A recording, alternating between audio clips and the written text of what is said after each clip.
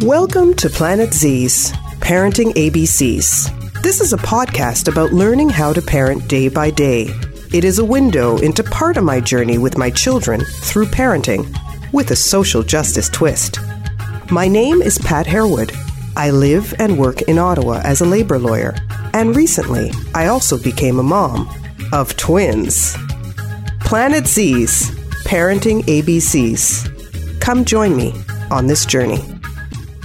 You're tuned in to Planet Z's Parenting ABCs on CHUO 89.1 FM.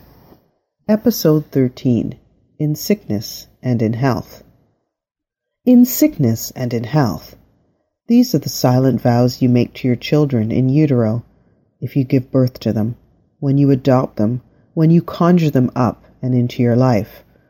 But sometimes at 3 a.m. in the morning, when your child is screaming for you, and you are tired, you forget what you signed up for. At least I do. My kids are 4 now. Gone are the sleepless nights, the diapers, the ooey gooey dribbling, at least most of the time. Gone are the cribs, the receiving blankets, the high chairs, and all that baby paraphernalia that decorated my home, at least most of it. But this is the constant mantra that remains, in sickness and in health. When they come home from daycare snotty-nosed and miserable, when they vomit in your bed and in your hair, when they have an accident all over your newly ironed clothes on your way to work, when they tell you that they would really rather stay home with you, Mama, and be sick, when they pee in their car seat and their boots while sitting in their snow pants, when they ask to sleep with you because they would prefer to cough on you, when they kiss you on the lips while clearly exhibiting signs of some kind of nasty and highly contagious virus, when they pee on the floor after they've been toilet trained, and it's not because they're sick, when they think it's totally hilarious to pick their nose and share it with you, when they can't sleep for days because they're sick, so you can't sleep for days. In sickness and in health. A couple of months ago, I took my daughter to the doctor.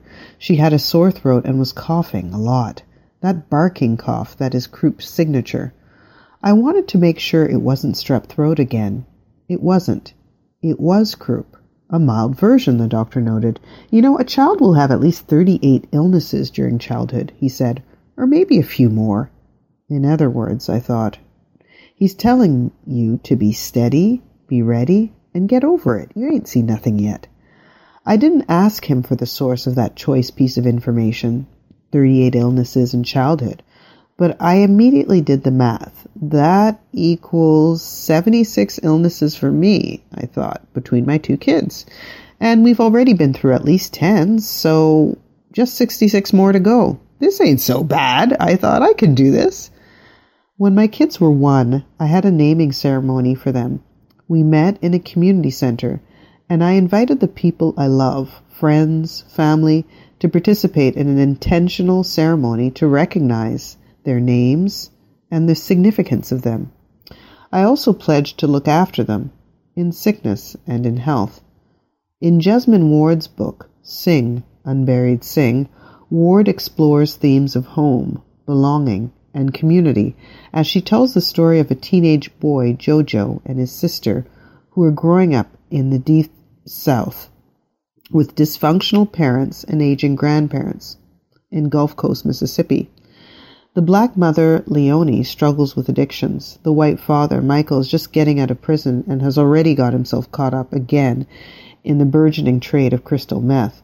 The son, Jojo, at 13, is already playing a parenting role to his 3-year-old sister, who prefers the comfort of her brother's arms than that of her deserting and derelict, as some might describe her, mom, who has never really gotten over the trauma of losing her older brother, killed in a hate crime. While reading it, I saw myself asking how a mother could possibly abandon her children to grandparents or fail to tend to them when they were sick. I heard myself passing judgment on a mother who herself was not healthy due to her substance abuse and mental health issues. Then I took a step back and asked myself this: to take care of children in sickness and in health to make the pledge I made to my children in utero and in ceremony. What do you need? Health, shelter, food, water, enough money, regular exercise, a support network, a huge dose of patience, and the list goes on.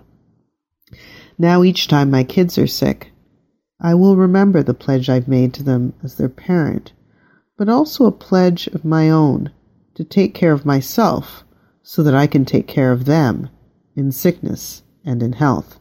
For Planet Z's, this is Pat Harewood on CHUO 89.1 FM.